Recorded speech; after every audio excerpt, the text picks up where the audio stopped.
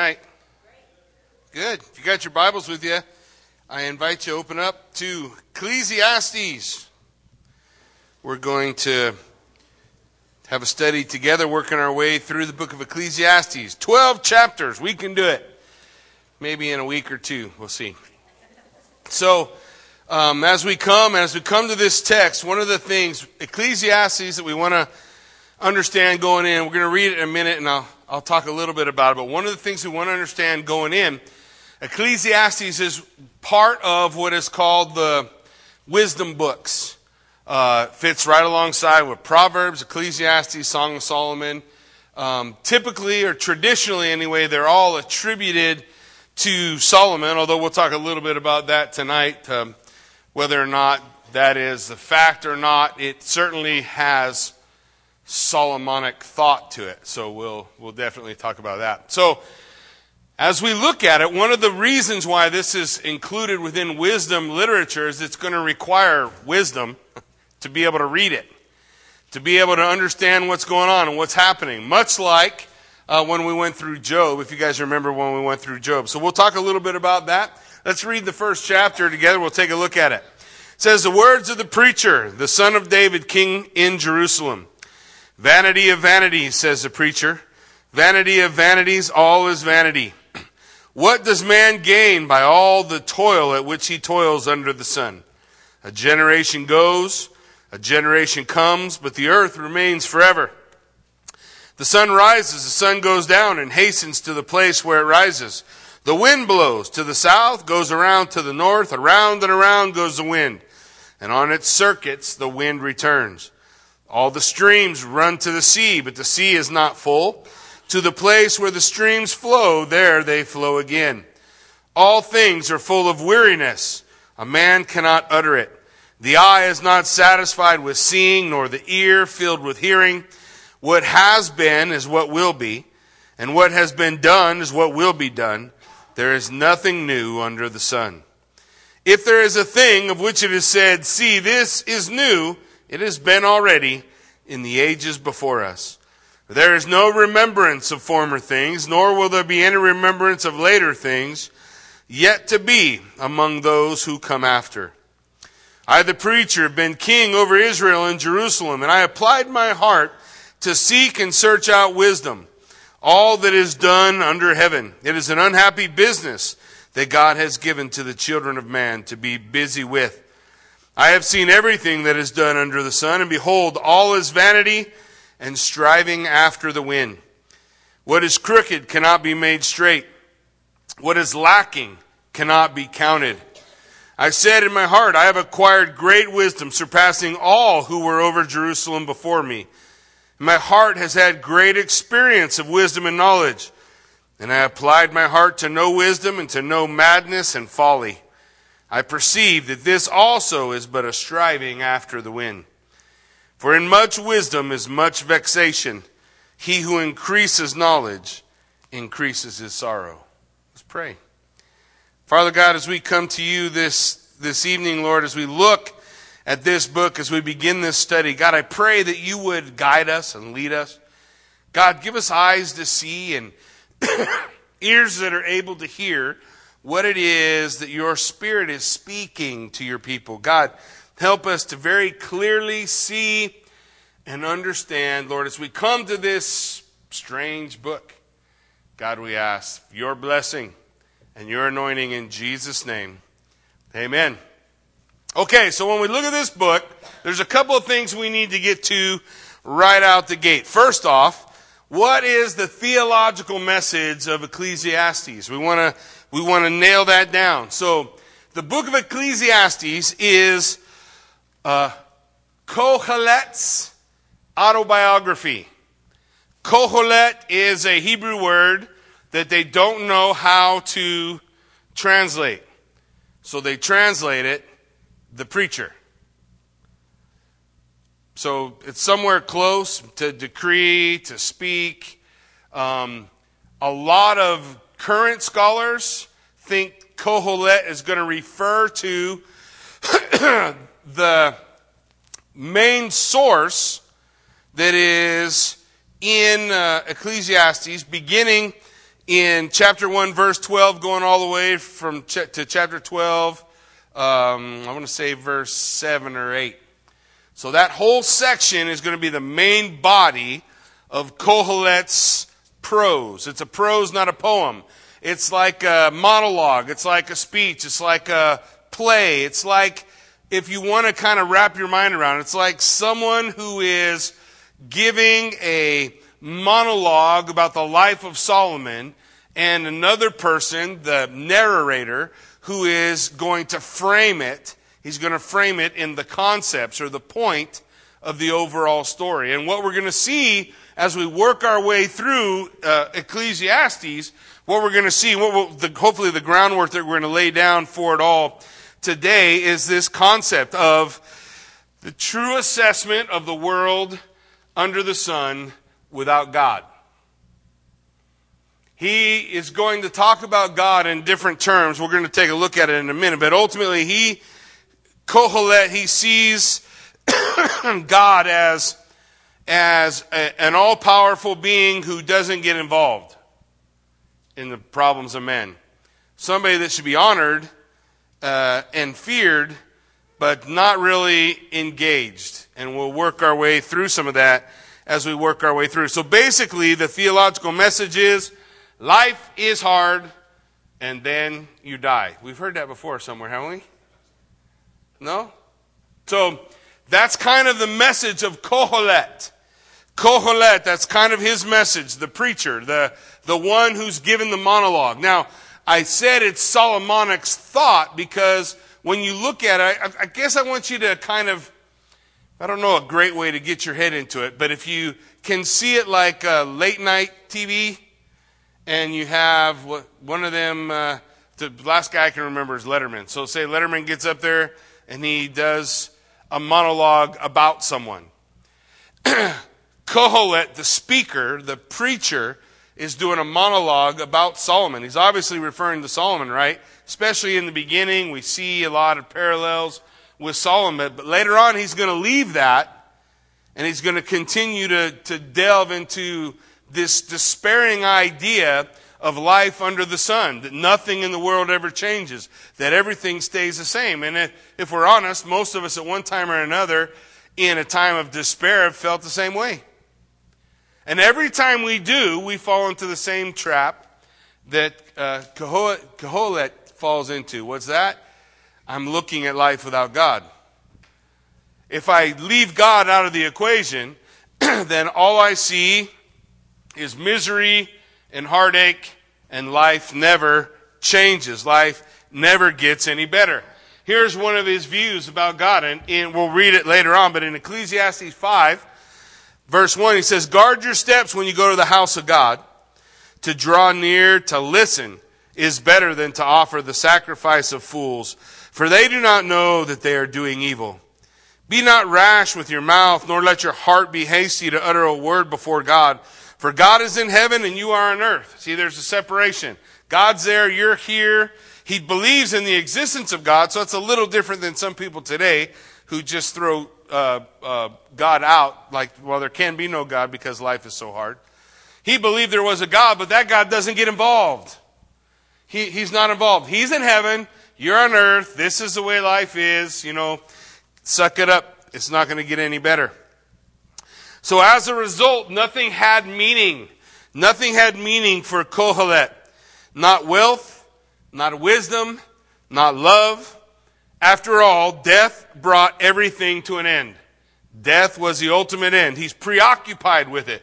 Over and over again, he's going to talk about, well, what's the point? I worked so hard, I amassed all this wealth, and then I die and somebody else gets it. What was the point? It was all a waste. My toil was a waste. And because of that, he's going to bounce between concepts where he hates life.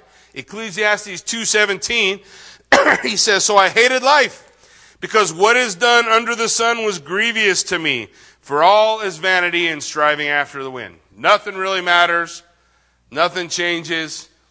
I hated life. He bounces between that view, that he hates life, and the view of I might as well just get as much enjoyment now as I can. So I want to be able to enjoy now. So in Ecclesiastes 2:24, He says, there is nothing better for a person than he should eat and drink and find enjoyment in his toil. This also I saw is from the hand of God, for apart from him, who can eat or have enjoyment? For to the one who pleases him, God has given wisdom and knowledge and joy, but to the sinner, he has given the business of gathering and collecting, only to give to one who pleases God. This also is vanity and striving after the wind. As we work our way through the book, it's going to be bracketed by two statements of the narrator. The first 7 or 8 verses and the last 6 verses are a bracket, where the narrator is going to sum up the point of the monologue, the prose of Kohelet, the preacher. He's going to sum it up. And so the ending, the sum that he gives to all that we're going to study in the first 12 chapters is this. Beside being wise, the preacher also taught the people knowledge, weighing and studying and arranging many proverbs with great care. The preacher sought to find words of delight, and uprightly he wrote words of truth. The words of the wise are like goads, and like nails firmly fixed are the collected sayings. They are given by one shepherd. So my son, beware of anything beyond this. The making of many books, there is no end, and many or much study is wearisome for the flesh. The end of the matter, all has been heard. Fear God, keep his commandments, for this is the whole duty of man. For God will bring every deed into judgment, and every secret thing, whether good or evil. That's the culmination of Ecclesiastes. From chapter 1, verse 12, all the way to 12:9, you're going to be dealing with the preacher's prose about how hard life is, how difficult life is, where is God in all these circumstances, what's going on. This is real.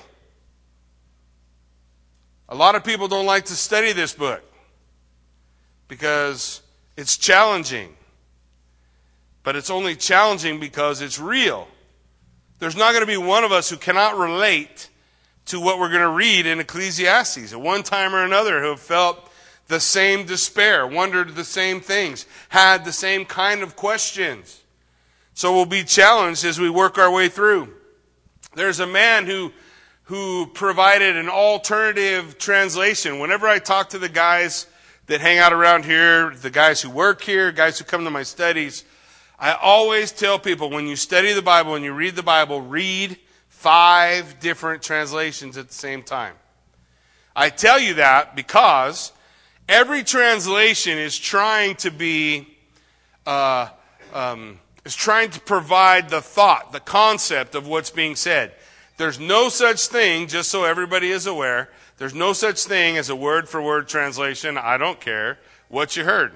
There's one called the literal translation, and in the literal translation, if you had it, you wouldn't be able to understand it because it doesn't make sense. Words are in the wrong order. They just give you a literal word for word. This is what the word means. You and I both know when we talk, the definition of the words we use is not always what we mean. Yes or no? Right? You have to understand a little bit about the sentence to know what's going on, right? What I mean by especially in English, different figures of speech and idioms. Same way when we come to the Bible. The translators are given this impossible task of putting themselves in the mind of the writer and presenting to you an idea so that you can understand what the writer's trying to get across. Now, mix upon that 3 books that are incredibly difficult. Job, Ecclesiastes, Song of Solomon. Why are they so difficult? Because you're dealing with prose or poetry from an ancient source, going back to 10th century BC. So that's a challenge, no? Sometimes what they do when they run into it is they run into words like a Kohelet, and they say, okay, we're going to call him the preacher. Maybe the guy's name was Kohelet. We don't know. Nobody knows what the word means.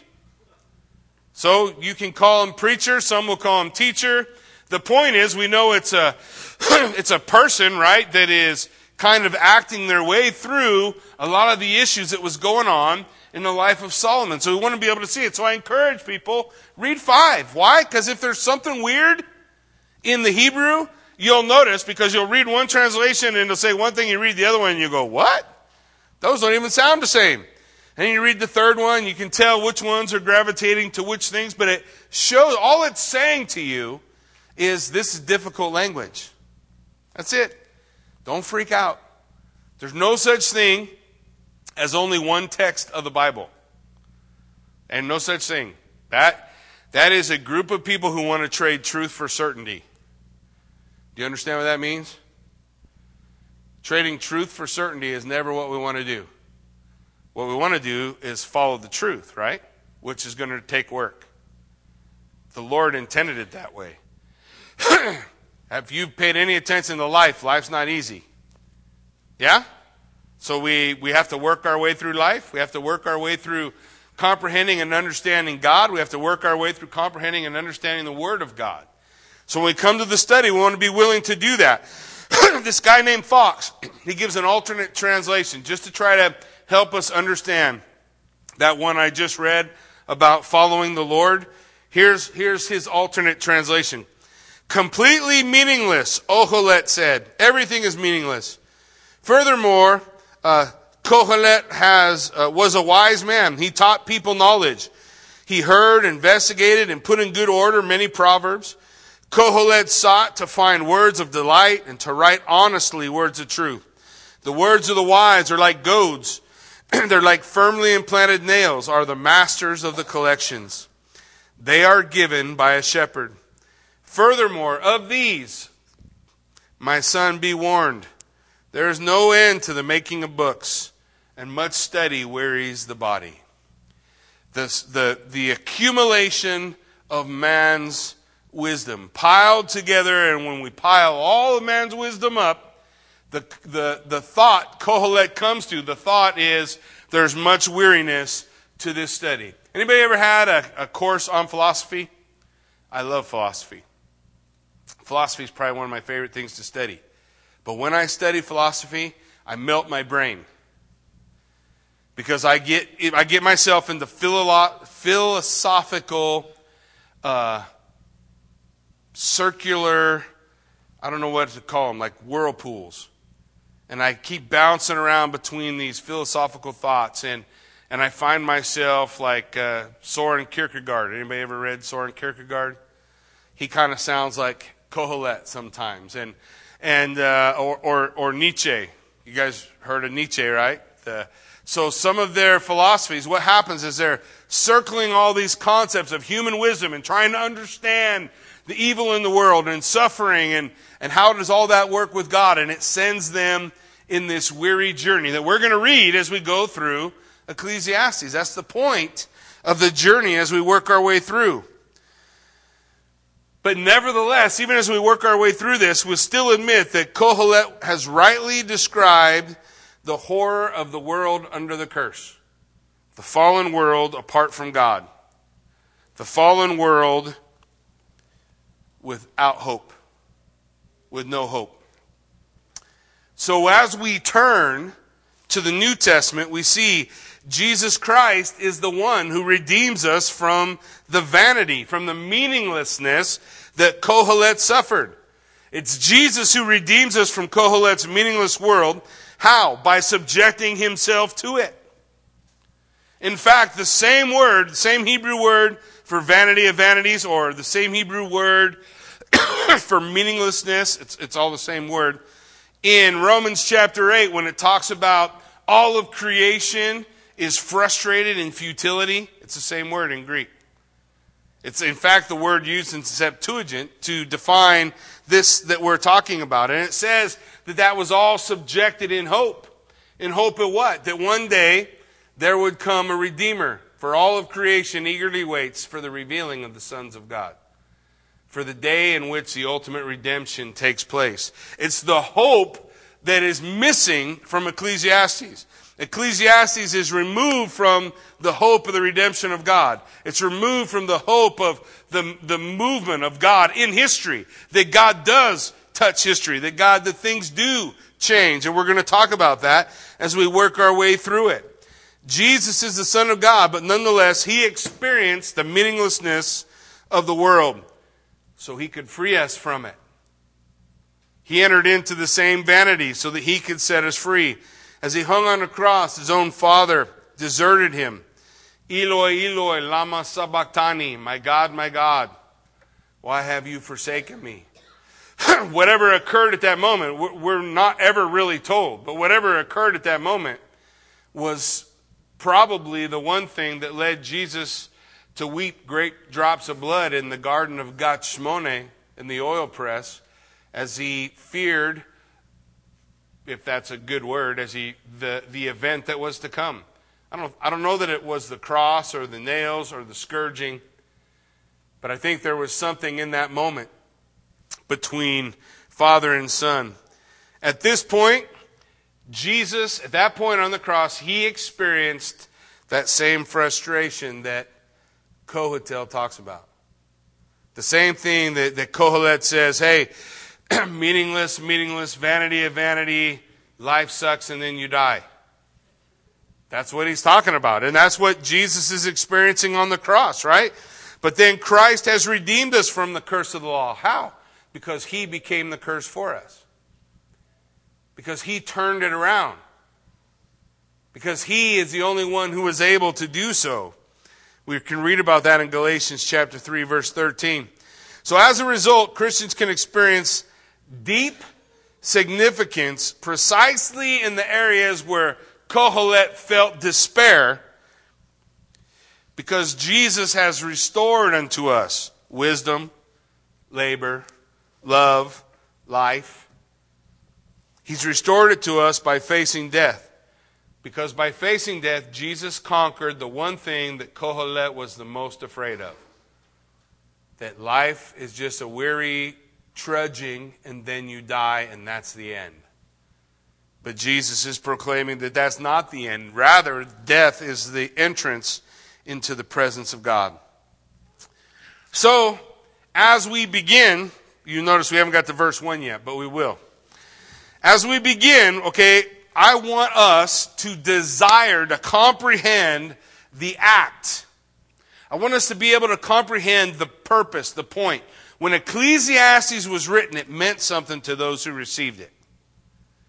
So you and I, we have to do a little bit of work to say where it is. Where is the hope? Where is the purpose and the source of this book, this wisdom literature that speaks about Solomon's life? Because Solomon's life at the end ends in apostasy. There's no part of the story of Solomon that says he ever repented or turned. Solomon's is a story of starting well and finishing lousy.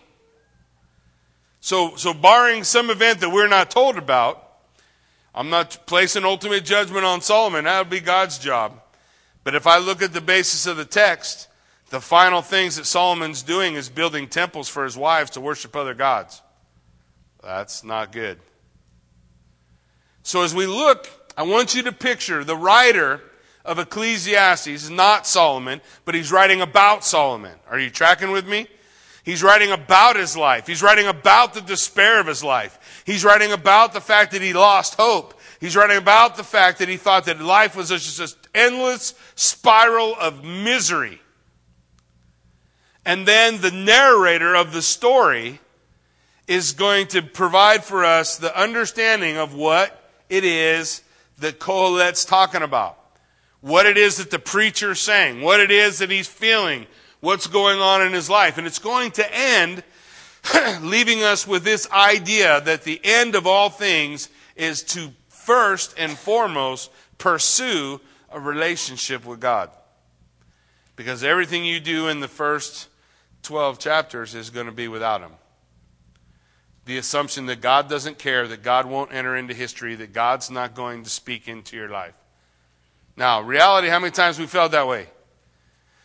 How many times we said, oh, here I am in another, mess, maybe of my own creation, but here I am in it, up to my neck. Should have known. How many times did I repeat the very same phrases where life is hard and then you die? Without hope. But if I take an honest look at my life, I can point to the fingerprints of God. I can point to his intervention in it. I can point to his touch and I can recognize that there is hope. And so hopefully we're going to be able to do that. This book is going to divide into 3 parts. Prologue, main body, epilogue. The prologue and the epilogue are both written as though they're from a different person. Doesn't mean that it is, but it may be. The prologue and the epilogue are written like it's by the narrator, and the body is written like it's by the preacher. You guys with me? So the prologue and the epilogue tell us the overview, and then we'll have the body in the middle that we look at. The whole point is to imply 2 authors working to get across a story. In my opinion, it's a literary device, okay? It's like a giant allegory. It's like a giant story. It's like a giant parable being told in the pages of Scripture to help us understand, to illustrate a truth. It's our challenge to be able to be wise enough to take a shovel and dig it out. Turn over the dirt and find what it is that is going on, what it is that is going to be happening. So let's take a look at the beginning. It starts with the narrator, and this is the first part of the frame, narrating where we're going in the next several chapters. It begins, verse 1, the words of the preacher, Kohelet, the son of David, king in Jerusalem. Now, remember I told you sometimes Hebrew is difficult? Well, let me give you a little verse 1. Here's the difficulty. Kohelet, we don't know what it means, so our best stab at it is preacher, speaker. And then the son of David. And then you have the phrase, the king of Jerusalem. We're not able to ascertain in the Hebrew whether it means David, the king of Jerusalem, or the son of David and the king of Jerusalem goes back to the preacher. You cannot definitively say. Most people point to that and say this is Solomon. And I told you before, I think it is talking about Solomon, but it's not clear in the text. It is impossible to say. Now, you can trade the truth that I just told you for certainty, and you can just say, Solomon, that makes life easier for me. But be careful on that journey where we take the truth and we sacrifice it so that we can feel comfortable in our certainty. It doesn't make any difference, does it? Whether it's Solomon or not, the point is, what's he going to say? This is a superscription. A superscription is like the title page on the papers you wrote in school. You guys remember the title page where you'd name whatever your thesis was or whatever your paper was on? That's what a superscript is. Superscript comes later. A superscript never has to be written at the time that the prophecies or the word was given. I can give you 3 other examples. Proverbs 1:1. You guys remember when we went through Proverbs? The Proverbs of Solomon, son of David, king of Israel. It's a superscription. Put together after all the Proverbs are collated and brought in one book. And then whoever wrote it, doesn't make any difference. It's still true. Writes, hey, these are the Proverbs of Solomon. You have the same thing in Jeremiah. Jeremiah was a prophet. We don't really believe that Jeremiah the prophet gave all his prophecies and then collated it all into a book, put a spine on it, closed it up, and put it in the bookstore, do we?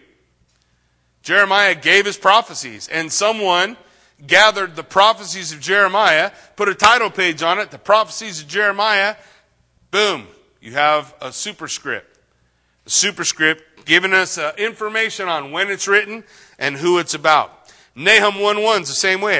An oracle concerning Nineveh, the book of the vision of Nahum. Same way, often comes together with the prophets.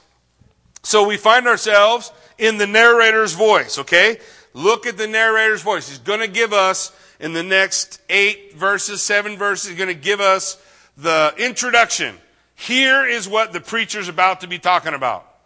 All right? Look at verse 2. Vanity of vanities, says the preacher. Vanity of vanities, all is vanity. Meaningless of meaninglessness. It's the same word repeated over and over and over again to emphasize the emptiness of what's about to come. Now, this is in the prologue, the beginning of the prologue, the first book of the prologue. How do I know there's an epilogue? Because when I get to chapter 12, verse 8, it says the same thing. Vanity of vanities, says the preacher, all is vanity. It's Now the summation. The epilogue is the summation of what was said during the 12 chapters that we're going to be looking at. The prologue is the beginning, describing what's about to happen, what's about to take place. Verse 3, what does man gain by all the toil at which he toils under the sun? What's the purpose of all the hard things in life? That's the question. Why does life have to be so hard? That's what he's asking. So the narrator is saying, here's where we're going to enter. We're going to enter into Kohelet. He's going to start talking to us about why is life so hard. He's going to ask the question. It's a rhetorical question. There's not necessarily an answer that's going to be given, but there's going to be an answer that's bouncing around in your head. That's the purpose of the monologue, right? To get you to think. To get you to think about the ideas and the concepts that are working out. What is the purpose of all the misery and the hard things of man in life? Where? Under the sun. Under the sun. It's going to use that phrase like 39 times. Under the sun. Under the sun. Life on earth. God's in heaven. We're on earth. Why is life so hard here? This is a question. This is what the preacher is going to be focused on. So under the sun, it restricts the entrance. He doesn't believe that God's going to step in. So as we work our way through, we're going to show the truth that God does step into history. But sometimes in our despair, have you ever been blinded to the truth of how God's working in your life? Have you ever been blinded by your circumstances? You just assume that the circumstances are so bad, God can't be in this. Those are all assertions that we're making. And we fall into the same trap. Please listen, you fall into the same trap. What is that? You're trading the truth for certainty. I'm trading the truth of the reality that God is with me in my misery, that God is with me in the miry clay, that God is with me in the midst of all this junk that I don't understand, but God is here and He's going to help me and show me the way through. I'll trade that truth because it's so hard to deal with, because instead we're asking the question, why? Why didn't you just take it away? Why did it have to be like this? Why did my life have to take this turn? Those are real questions that we ask, isn't it? And the beauty for me, guys, is the canon of Scripture didn't cut out this book and say, well, we just don't want to deal with it. The canon of Scripture said, no, we're going to leave. This is right here in the middle of wisdom literature. Why? But the whys that we ask will blind us from the truth. See, God says the secret things belong to Him. But it's the glory of kings to search them out. The book of Proverbs and wisdom literature is like the beginning of our journey, right? Helps us understand what road we're on. So that when we come to Ecclesiastes, which is next, right? And now we're having to deal with the hard things. We don't lose our way. Because we can acknowledge that even in the midst of the darkness, God's there. Isn't that what the psalmist declared? Psalm 139. Where can I hide from your spirit, Lord? If I make my bed in the heavens, you're there. If I make my bed in hell, you're there. If I go to the bottom of the sea or the darkest dungeon, the psalmist says, even there your right hand is with me. There is never a time in our experiences in life, despite how we feel, that God's not with us. But the preacher, Kohelet, he's struggling with these ideas, and so the narrator is laying this out for us. Here's his problem. He doesn't understand why life is so hard under the sun. Look at verse 4. This is what he says. A generation goes, a generation comes, but the earth remains the same forever. What's he mean? Nothing ever really changes. You ever said those words? Or did you ever put a person's name in there? No one ever really changes. If they're a dirtbag now, there'll be a dirtbag later. There'll be a dirtbag weeks from now. Nothing ever changes. This is the preacher's view. This is how he sees his world. Nothing ever really changes. People come, this is what he's saying. People come, people go. But it's still the same here. Well, maybe we have more technology and we have more ability to do more things, but in the end, life is still hard and then you die. This is the message that the preacher is laying out. And this is why he's losing hope. Because his focus has become what we would call anthropocentric. Anthropocentric means his focus is man-centered. He thinks the story of the universe is about man. And he doesn't think the story of the universe is about God and his redemption of man. So when he looks at the suffering of man and all the suffering that he can see, he loses sight of God, he loses hope, and he despairs. And that's where he is. There's no hope, there's no answer. Life never changes. Look at verse 5. He's going to say the same thing a different way. The sun rises, the sun goes down, and hastens to the place where it rose again. What's that mean? The sun comes up, the sun goes down, but nothing ever really changes. Do you guys see it? Sun comes up, sun goes down, then it hurries around and happens again. And it hurries around and happens again. And day bleeds into day, but nothing really changed. It looks like something's happening because the sun goes up and the sun goes down, right? But all that motion is not really accomplishing anything. The next day is just like the one before it. This is the message of the preacher. He goes on in verse 6. Another example of the same thing. The wind blows to the south, it goes around to the north. Around and around it goes.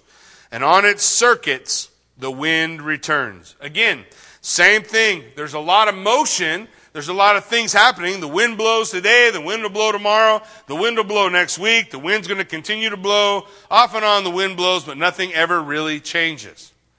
Nothing ever really changes. This is the despair of the preacher, the man who was filled with wisdom. It's a picture, right, of who Solomon was and Solomon's journey into despair. It doesn't have to be written by Solomon. It just has to be written by someone who understood the story of the life and the struggles that he went through, no? Who puts it together for us in an allegory, a story about the preacher and his message of despair. Who lost his hope and is anchored to hope because he lost the ability to see God in every day. He separated God's existence from where man is. He put himself in the middle of it all. He put his suffering in the middle of it all. And then all he could see was what? His suffering. Do you guys know the closer you stand to an obstruction, the harder it is to see around it? You know what I mean?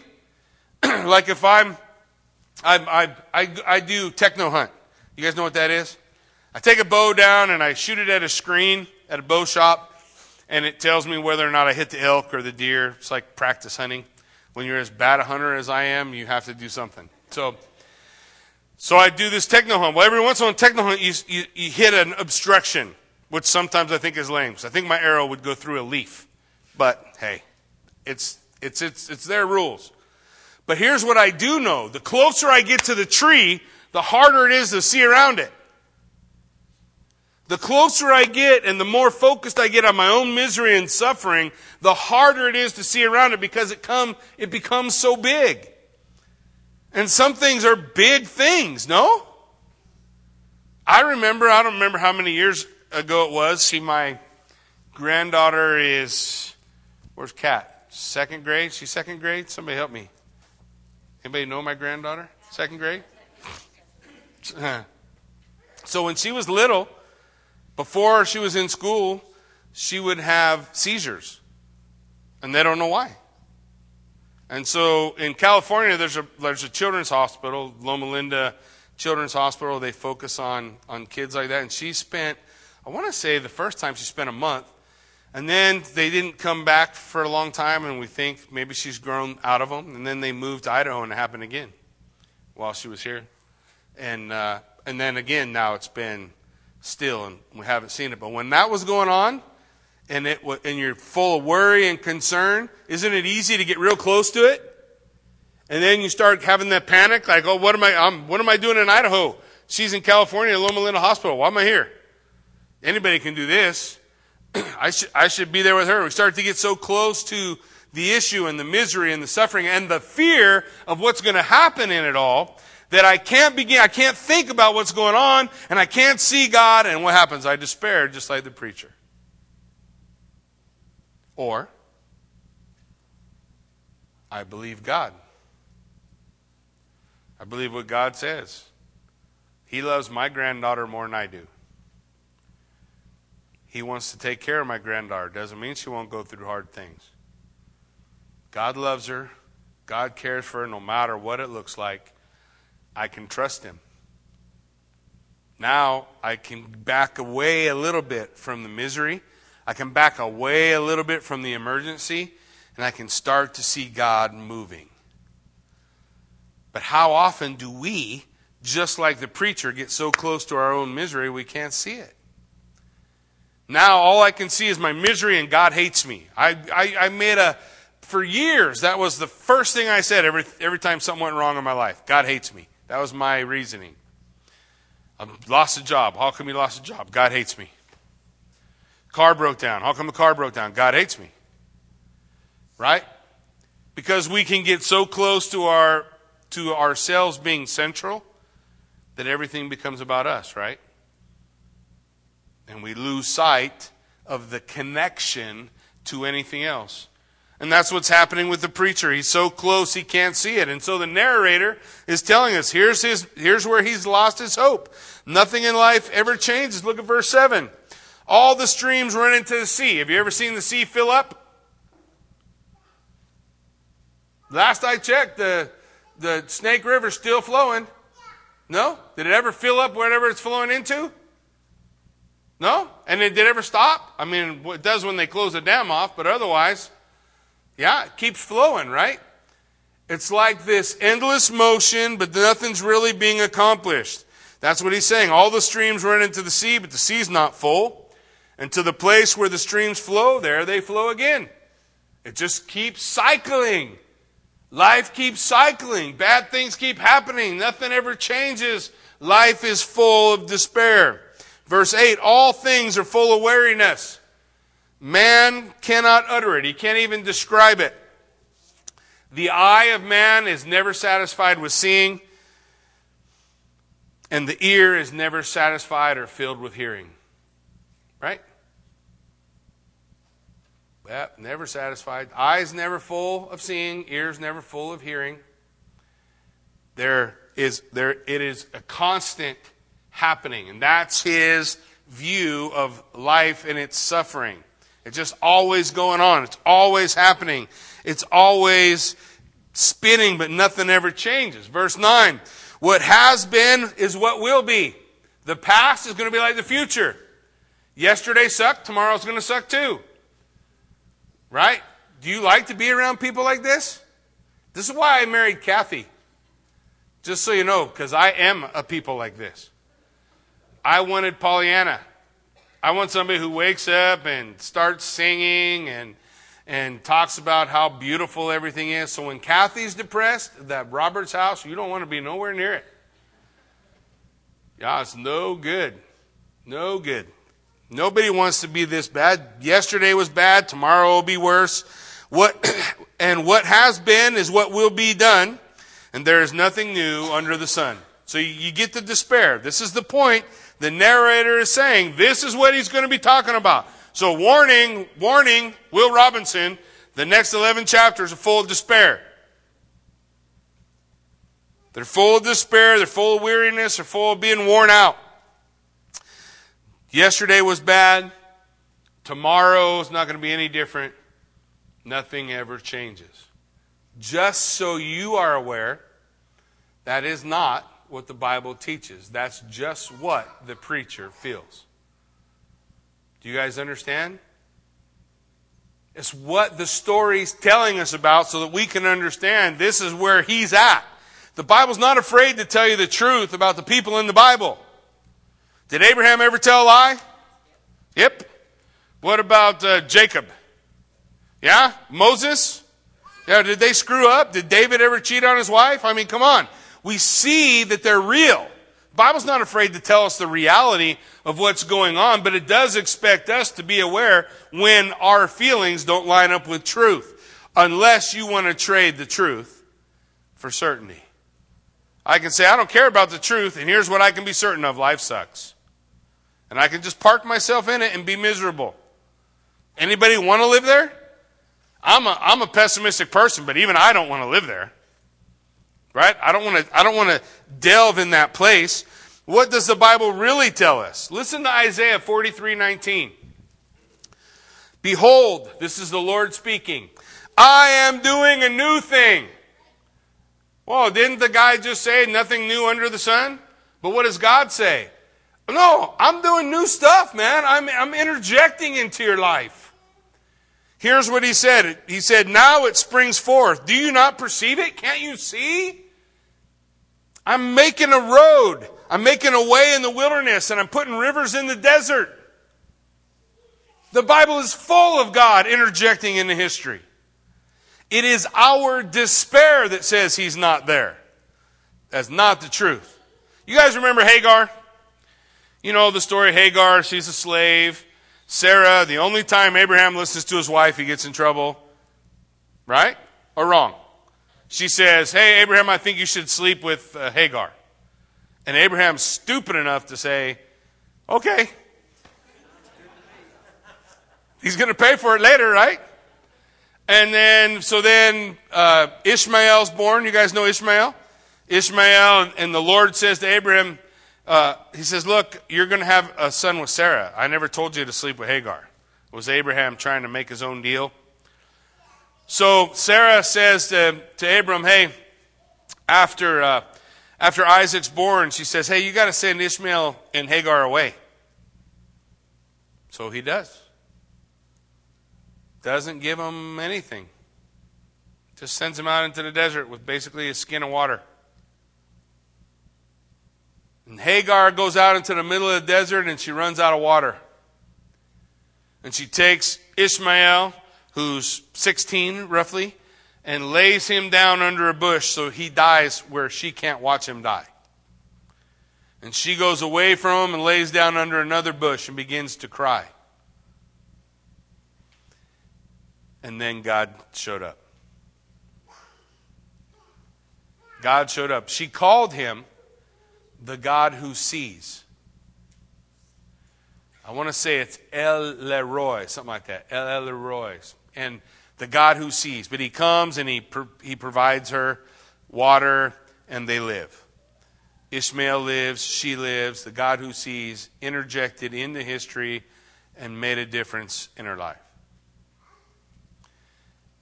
Life does not just suck until you die. God is always moving. God is always accomplishing things. The writer of Isaiah says he's doing a new thing. He'll provide you a way. Does God promise? Proverbs 3, 5, and 6. What does it say? Trust in the Lord with how much? Oh, there's the hard part, right? If I trade truth for certainty and I say I'm not going to trust in God, I'm just going to live life as a miserable bag of bones complaining about everything, and then is the rest of the proverb still true? Trust in the Lord with all your heart. Lean not on your own understanding. In all your ways acknowledge him, and he will what? He'll make your path straight. He'll show you where to go. Did he say he promises it will be all downhill? Did he say there'll be no twists and turns, bumps and bruises along the way? No, but he says if you trust in him, if you have loyal love for God, he'll have loyal love for you. And that's a good promise. Don't throw away the truth for certainty. Look at verse 10. We'll just look at a couple more real quick. Verse 10, he says, is there a thing of which it is said, see, this is new? It has already been in the ages before us. Nothing new under the sun. That's the preacher's message. There is no remembrance of former things, nor will there be any remembrance of later things, things yet to be among those who come after. In the future, no one's going to remember us. In the past, we don't remember anybody of the past. We all live and die, and that's the end. This is the message, the monologue of a man who has lost sight of God. He has traded the truth for the certainty that God is not with me, that God is not watching over me. Now, his voice begins, the preacher's voice, that's the narrator's voice, telling us what's to come. The preacher's voice begins in the next verse. Look what it says. I, the preacher, you hear it? Now he's talking. You guys with me? I, Kohelet, have been the king over Israel in Jerusalem. And then the monologue begins. So as we work our way through in the next several weeks, hopefully it won't be even 12 weeks. I'm hoping to be able to cover more than one chapter at a time as we work our way through. But as we do, recognize what's happening. You're hearing the voice of a man who has traded the truth for his own certainty, even though that own certainty means I'm doomed. And we're going to set beside what he proclaims the truth of what God's word teaches. So that when we despair like him, that's the point of Ecclesiastes. Why is it here? It's here to help us walk in wisdom when life is hard. Teach us to walk in wisdom when life is hard. Amen? Why don't you stand with me? Let's pray. Father God, we thank you for this time. We thank you for the opportunity to study this book, Lord, to look deep into the structure, the pool, the design, the purpose of Ecclesiastes. God, help us to reconcile. Help us to be like a king who wants to delve into the secret things of God, who wants to understand where the preacher, Kohelet, where he has traded the truth of who God is because he's so close to his own misery. Lord, I pray that you would open our eyes as we study. Help us to glean the truth, to grow in wisdom, and to learn every day more about the truth of who you are. For you, Lord God, are all we need to overcome the difficulties in our life. Lord, we look to you for your hope. In Jesus' name we pray. Amen.